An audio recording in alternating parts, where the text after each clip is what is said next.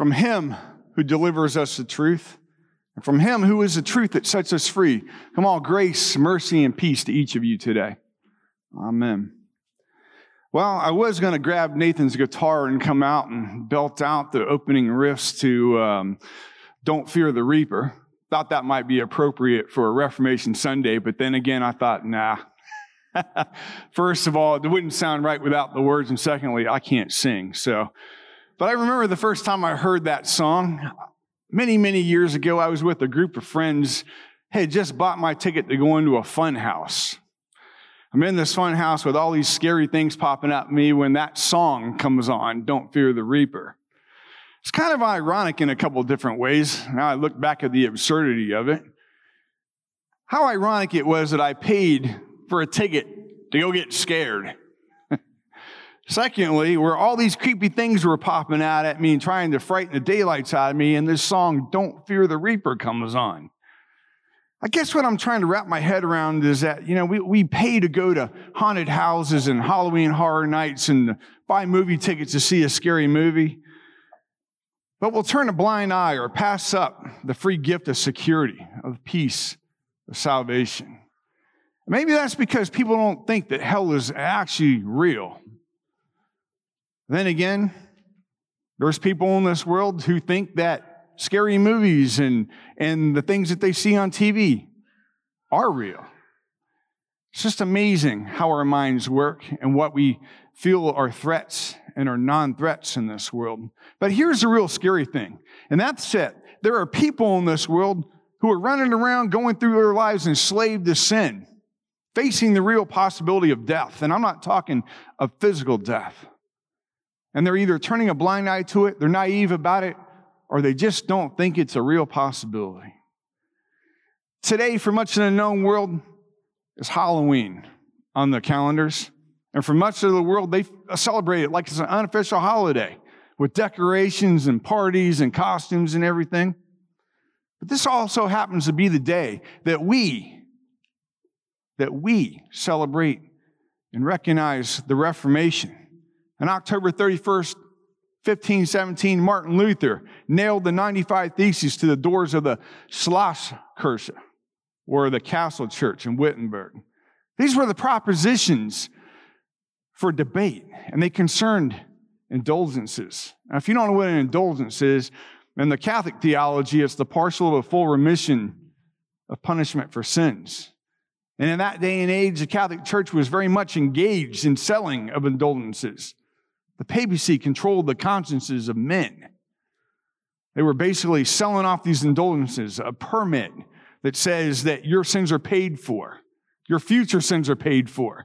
You can pay for the sins of your loved ones who are rotting in purgatory right now. They were profiting off of souls. Not a lot of people could read and write back then, so they were at the mercy of the clergy and those who could. Think of this for a moment. These people lived in fear. If you didn't have money, you couldn't pay off your sins. They were living in the real fear of their salvation or lack thereof. That's scary. Now think about this for a moment. Today we pay to go to scary movies and haunted houses. We're paying to be scared. And they were trying to pay for peace and security. But this is what happens when one doesn't know or experience God's Word. For to know God's Word is to know truth. Jesus tells those Jewish people who believe in Him, if you abide in my Word, you are truly my disciples. And you will know the truth, and the truth will set you free. But what is it, Jesus? What is the truth? How does it liberate us? Paul tells us the truth about God's Word. The law holds the whole world accountable to God. Paul says this, for by works of the law, no human being will be justified in his sight, since through the law comes knowledge of sin. And we're all sinners. We all fall short of the glory of God, and there's nothing we can do about it to reconcile ourselves. Been there, done that, doesn't work. Paul says this too. He tells us that we've all sinned and fall short of the glory of God, but he says we are justified by His grace as a gift. through the redemption that is in Christ Jesus, who God put forth as a propitiation by the blood to be received in faith. What greater knowledge to possess than to know that God is taking care of this for us, pouring out his wrath on his only Son. This is a gift we've been given in the word and water of baptism as we're washed of our original sin. It's a gift that we were renewed in every time we repent and seek God's forgiveness. But it's also a gift, my friends, not to be taken lightly, not to be misused. It was October 25th, 1517, 6 days before Martin Luther would nail his theses to the doors in Wittenberg, that he delivered a sermon in a chapel of the castle of Duke of George the Bearded in Dresden, Saxony. He said in part this: "Our salvation must ever remain our foremost concern. Man can only obtain it through faith in Christ Jesus, not by his own good works." Thereafter, at the dinner table, the Duke asked Barbara von Sala, his wife's companion, "Well, how did you like Brother Martin's sermon?" And she replied, "Let me hear just one more like it, and I can die in peace." Well, obviously, this made the Duke very fiery mad, because he said, "I'd give much money not to have heard it. It makes men secure and reckless in sin." Two very different reactions to this. One lady who hears it and sees the peace that comes from it, and another man who thinks that if people hear it, they're going to treat it as a license to do whatever they want to do. Reminds me of people that Jesus dialogues with in our gospel lesson today, who tell Jesus that they are descendants of Abraham and have never been enslaved to anyone, and question how they can become free. Well, if you read on past our allotted reading today, you'll find that they're so stuck in their past, they can't see what Jesus is doing for the future. Now, here's a thought from Paul, from Romans 6. "For sin will have no dominion over you, since you are not under the law, but under grace. What then? Are we to sin because we are not under the law, but under grace? By no means." Paul tells us that sin will not rule over us because we are under grace, not under the law. If you want to look at it another way, we will sin if we're under the law, for sin will then have dominion over us, because we'll continually try to get ourselves out of it and lean more and more into it. And if we try to go back under the law, then sin will rule us. But we should want to be under grace, because we know that we can't keep the law perfectly. Then grateful, we go forth, liberated in God's word, to do his work in his kingdom. But then how does grace set us free from the law?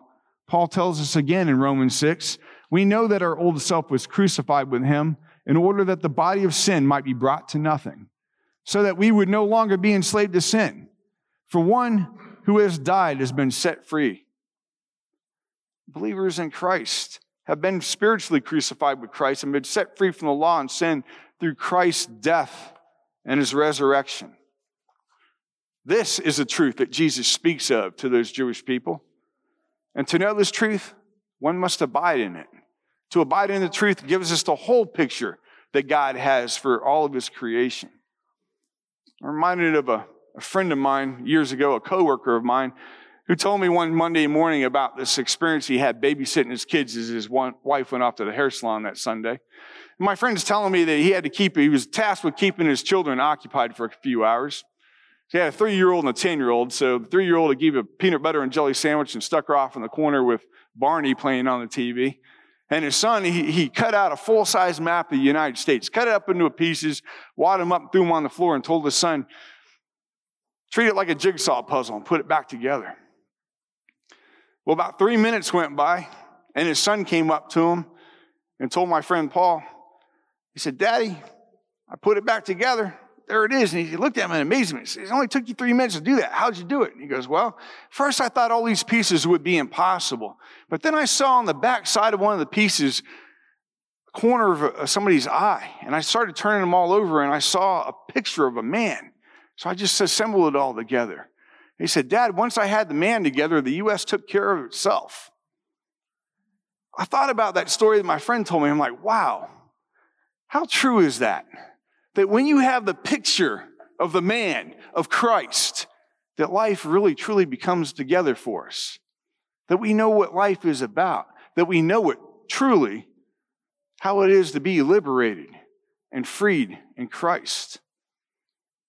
But I wonder sometimes if I myself are not the ones who are naive to all this, or don't believe that hell is real, or just turn away from God's word because it makes us that uncomfortable, because we don't want to hear what he's speaking to us.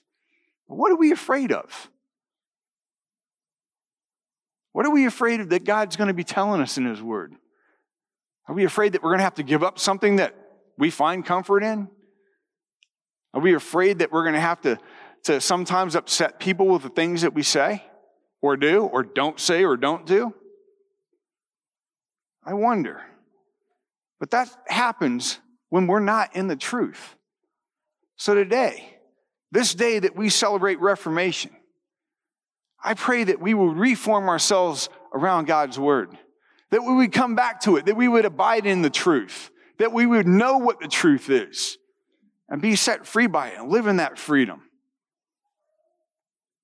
I pray that we commit to reforming ourselves in God, that the truth sets us free, the truth that is God's grace, the truth that expels all of our fears, the truth that says that we don't need to fear the reaper.